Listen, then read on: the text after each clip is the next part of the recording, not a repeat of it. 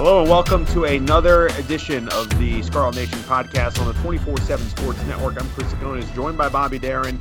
A lot of Rutgers football stuff to get to. Scarlet Knights finishing the year 6-6 after a loss at home to Maryland to close out the regular season. Bowl selection coming up in a few days, but right now a lot of the discussion is about where will guys go, who's staying, who's going pro, all that stuff. We're going to touch on all of that and also take a look at some of the potential bowl projections and scenarios for Rutgers. So a lot to get into with this one. Bobby, I want to start off with the game. Rutgers not able to get the win against Maryland to close out the season with the winning record. Scarlet Knights ended 6-6, and you were at the game, so I just want to get your overall thoughts on just, how you think the Scarlet Knights played.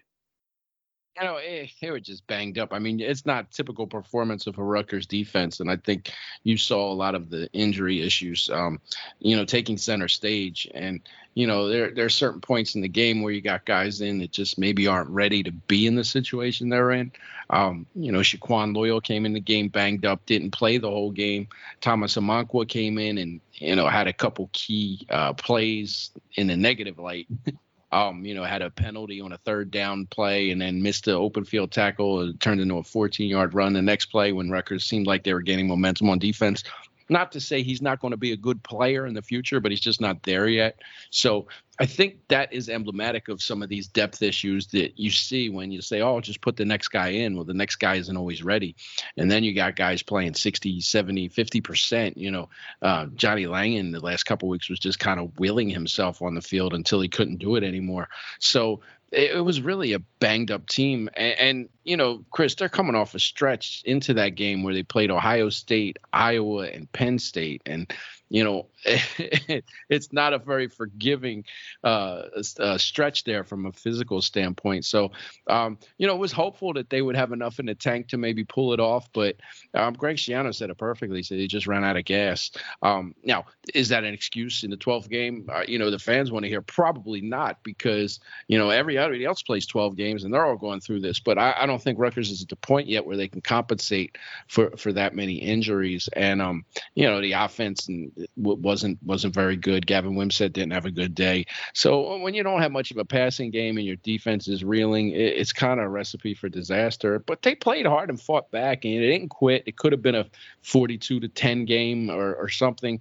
So they hung around and showed some fight, but just not enough there, Chris. And it was kind of you weren't shocked by it because after Iowa was a physical game, they couldn't score a touchdown against Penn State, and it was just it was almost ominous, even though there was still fans still went out there hopeful, but a successful season nonetheless, 6-6, and we're talking about bowl games now.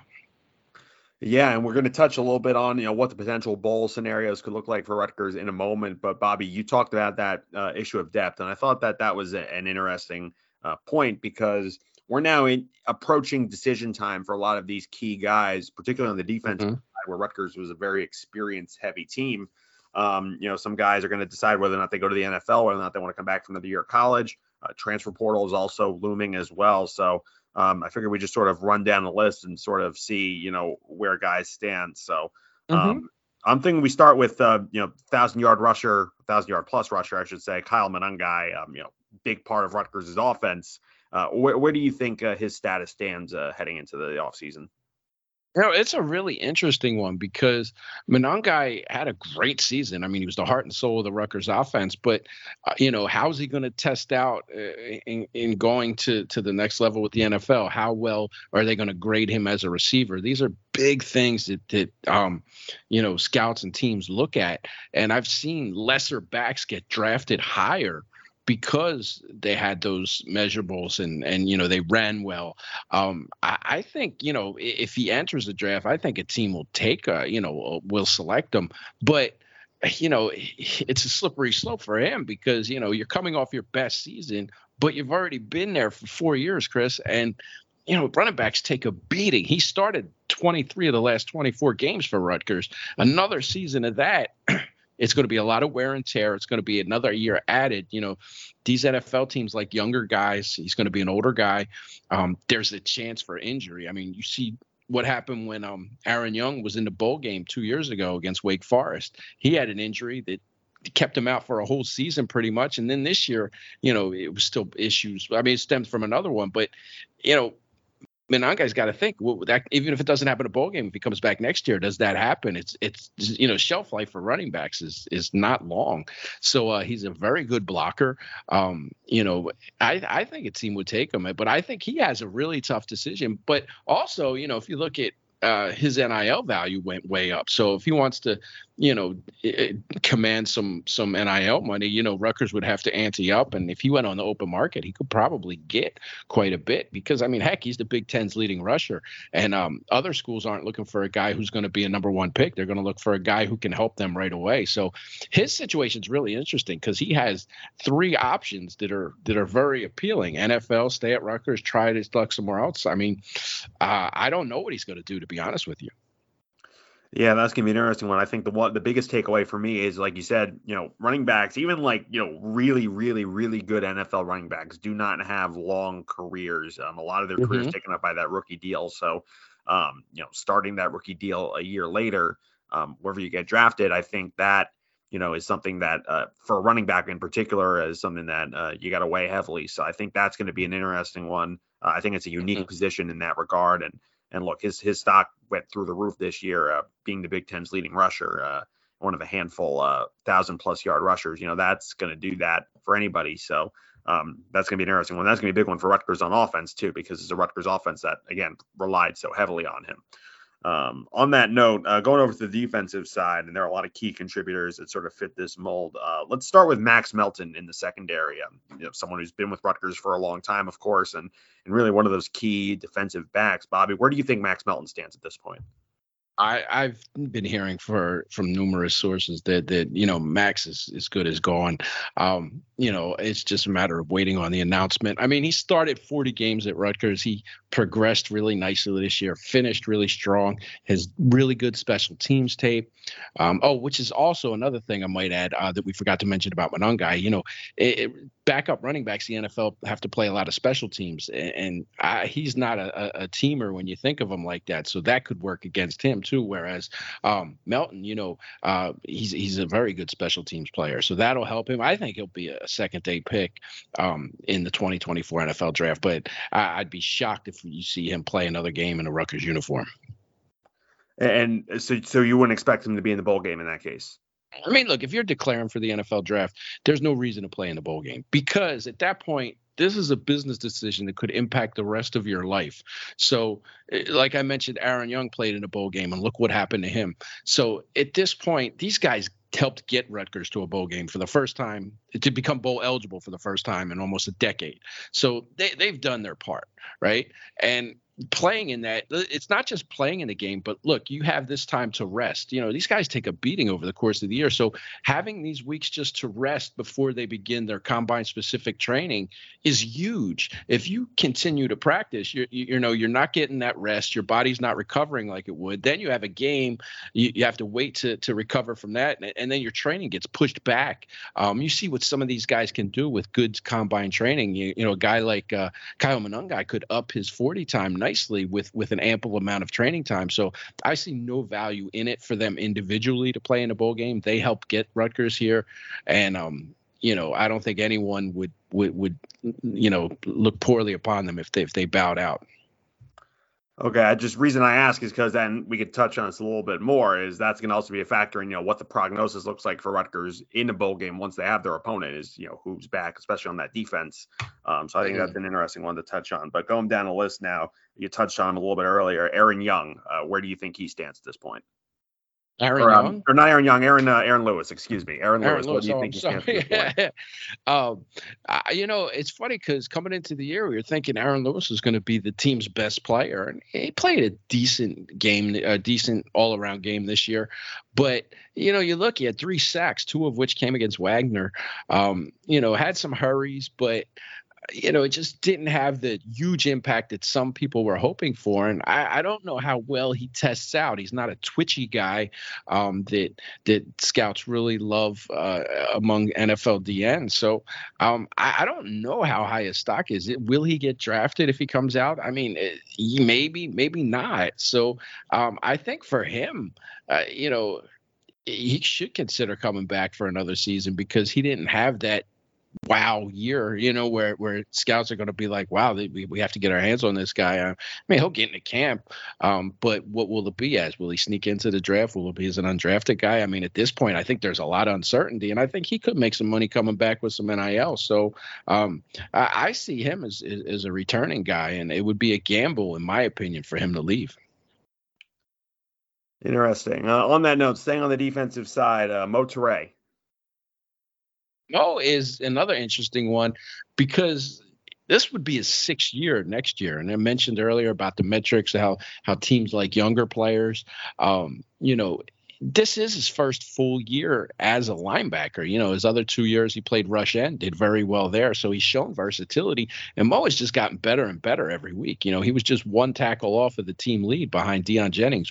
He had 84 to finish the season. So, yes, he could gain more and up his value a bit, but I think Mo's a guy who'll test out well. I mean, Mo, when he goes into a combine mode, he looks like a freak. I mean, he's just not you look at him, you go, wow, man, this guy looks, freakish. I mean, the way he moves, the way he looks, and I think he could turn some heads that way, and have to play some special teams at the next level. Again, would probably be a third day consideration in the draft, but 6 years is a long time to be in college and then try to get drafted. So he knows what it's like to have to recover from a knee injury. He went through that. I mean, that's got to weigh in his mind. What if I come back and get hurt again? And I think that one could go really either way. And given his age and how long he's been here and his history, I would, if I had to guess, I would think he would go. But that's not by any means etched in stone, Chris. All right. On that note, another important position on the offensive line, Holland Pierce. Mm-hmm. Left tackles, you look, and some of the guys who jumped in the port already is a guy from Yale, Jonathan Mendoza, just started 2 years, 6'9". And he started getting offers, from a bunch of schools as soon as he jumped into the portal. And I don't think he's as good as Holland Pierce is from the tape that I saw of him. So Pierce could, demand a good amount of NIL. There's a premium on left tackles. So Rutgers would have to ante up to keep him here. He's played 3 years, 1 year at left tackle, and I think he's really developed well under Platt Flaherty. Another year for that could help his seasoning, but how high can he get in the draft? I don't know the left tackles who are available this year to say, all right, well, he'll sit here. But I think he'll return for another year because the NIL value was something that he could cash in on and also play another decent year and up his stock. Gotcha. On that note, going back over to the defensive side, another secondary look here. Flip Dixon, someone who came in and had a big impact at safety this year for Rutgers. Flip was really good. I was really impressed with Flip. One of the best transfers Rutgers has had in a while.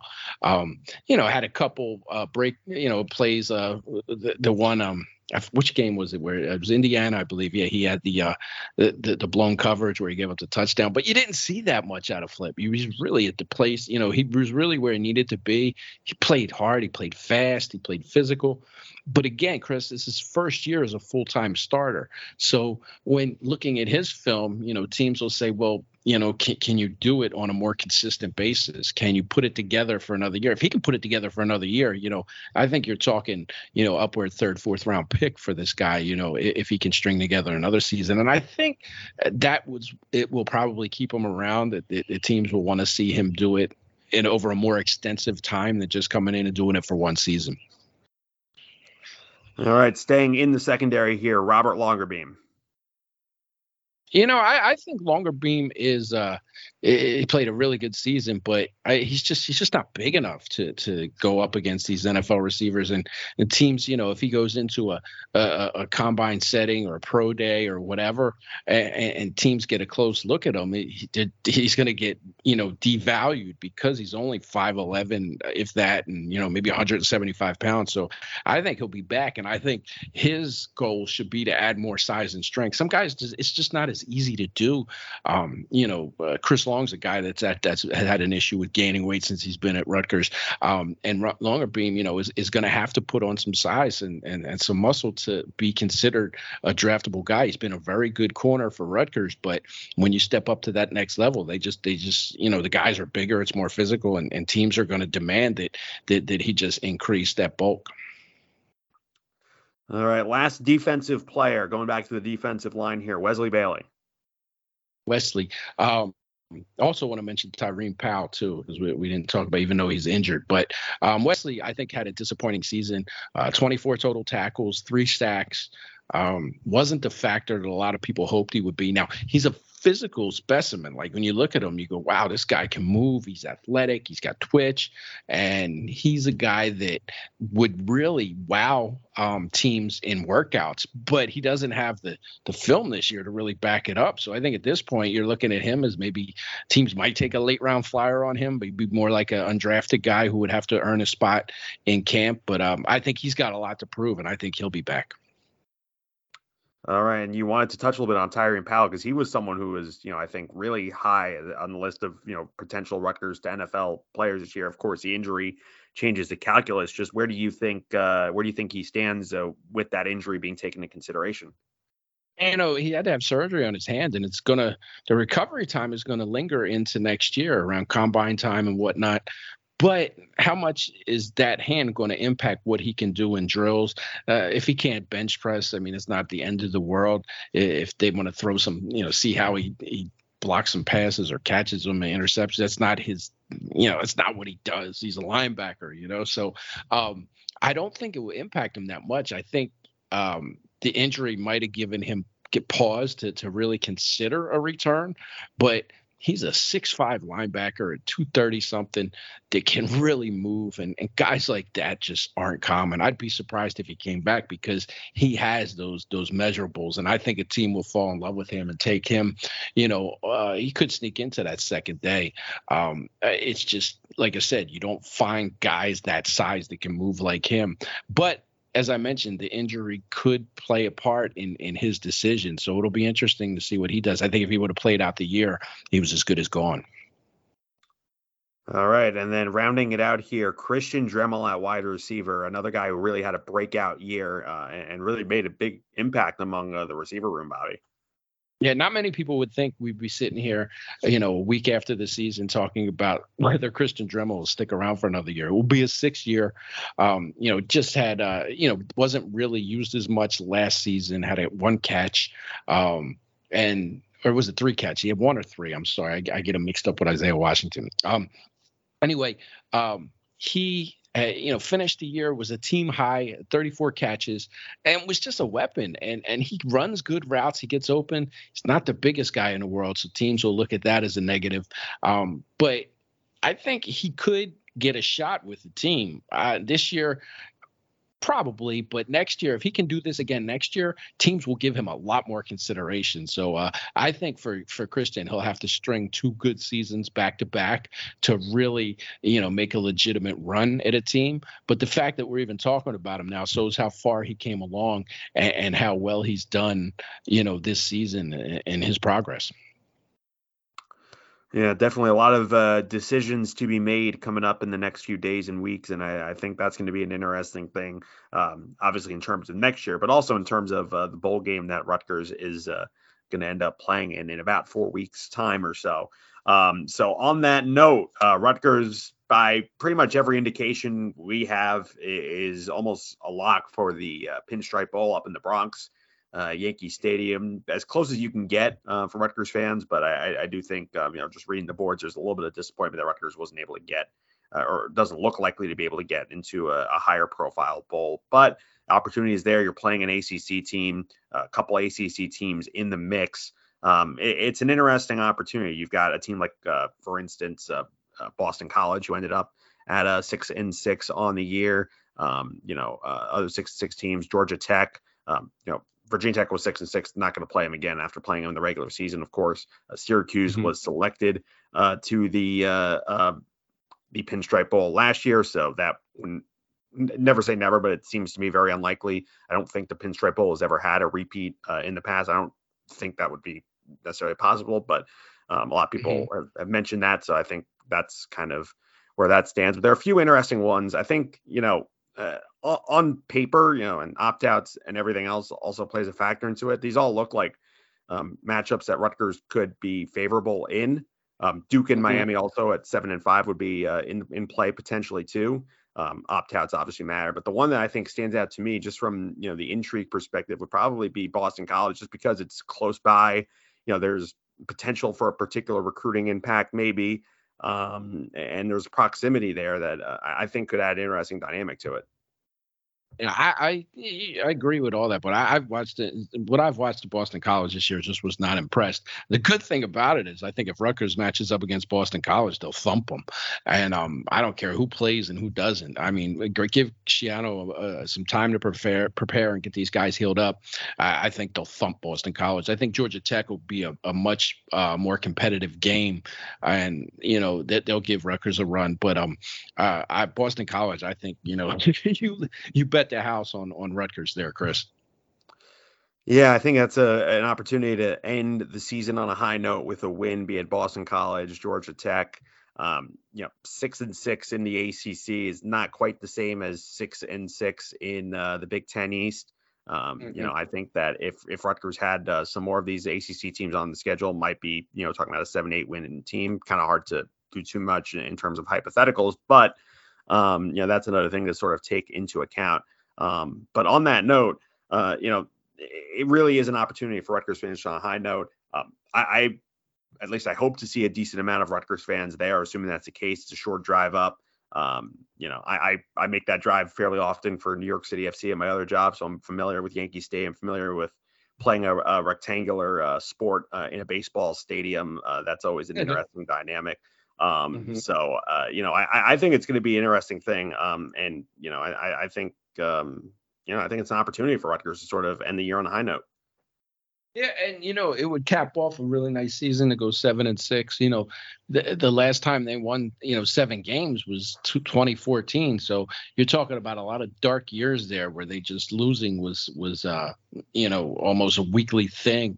So you see how far it's coming, and to talk about the postseason and be discussing which bowl at this point it's just a step in the right direction. It's something that Rutgers fans have really been robbed of for a long time.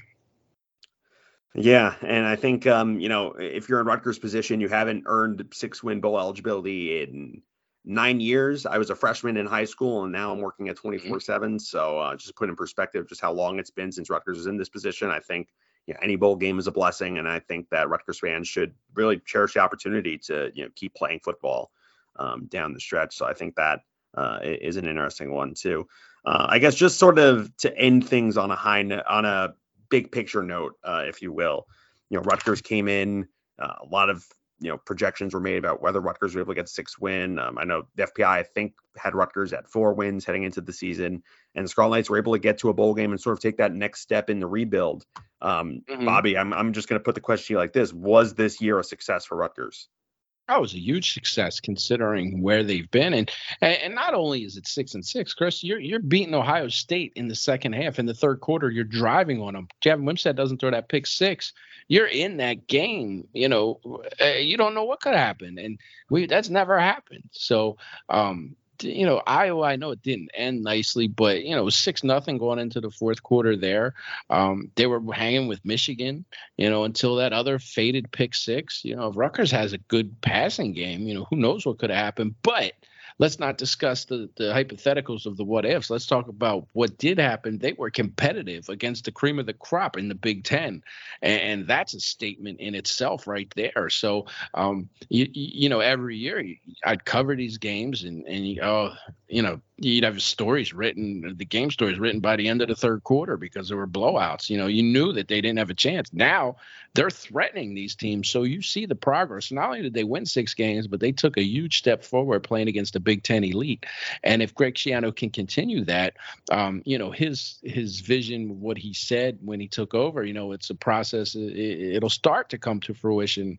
It's going to be a lot this offseason. Roster retention's a big one, Chris. He's got to keep guys around. NIL money, it changes the entire game. Some guys might just wind up going elsewhere just because Rutgers can't afford to give them what they want. So Greg has been making a lot of efforts to fundraise on his own for the program.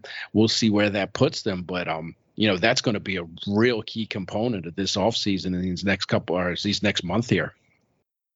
Yeah, and I think just to sort of add on to that, the perception from a recruiting perspective, I think will help too. If Rutgers was coming in even at like 5-7, even if most of the facts of the season were the same, I think it gets easier to sort of sell that to the next generation of recruits, that idea of progress and development, when you take that next and you're playing in the postseason and you've got an extra month and you have the practices for development and all that stuff. I really do think that's a big selling point moving forward that'll pay dividends beyond this season. So. Hard to argue with any of that. Rutgers did something that Rutgers hasn't done in a long time. So I think that by that metric, it is a success. And I think that the big question now is, what does the roster look like next year? What does, how does recruiting continue to evolve moving forward? I think that's going to be an interesting thing to watch. And, no shortage of storylines with Rutgers football, as you know, Bobby. There's never a day off. People say, what do you do in the off season? I say, my off season sometimes is more busy than the regular season. So you're learning that one too, Chris. Yeah, as I learned, I started this job in mid-May and it was right away, right into the thick of everything, but wouldn't want it any other way. But that does do it. That's going to do it for us here on the Scarlet Nation podcast on the 24/7 Sports Network. As a reminder, you can get the latest Rutgers football and basketball news right here at scarletnation.com. You can talk to me, Bobby, Brian, Deren, and everyone else over at the VIP message boards. We've also got some VIP content coming out throughout the week, and a lot to talk about, a lot to cover, and we'll be with you for it all. But that does it for us here on the Scarlet Nation podcast. We'll talk to you again next time.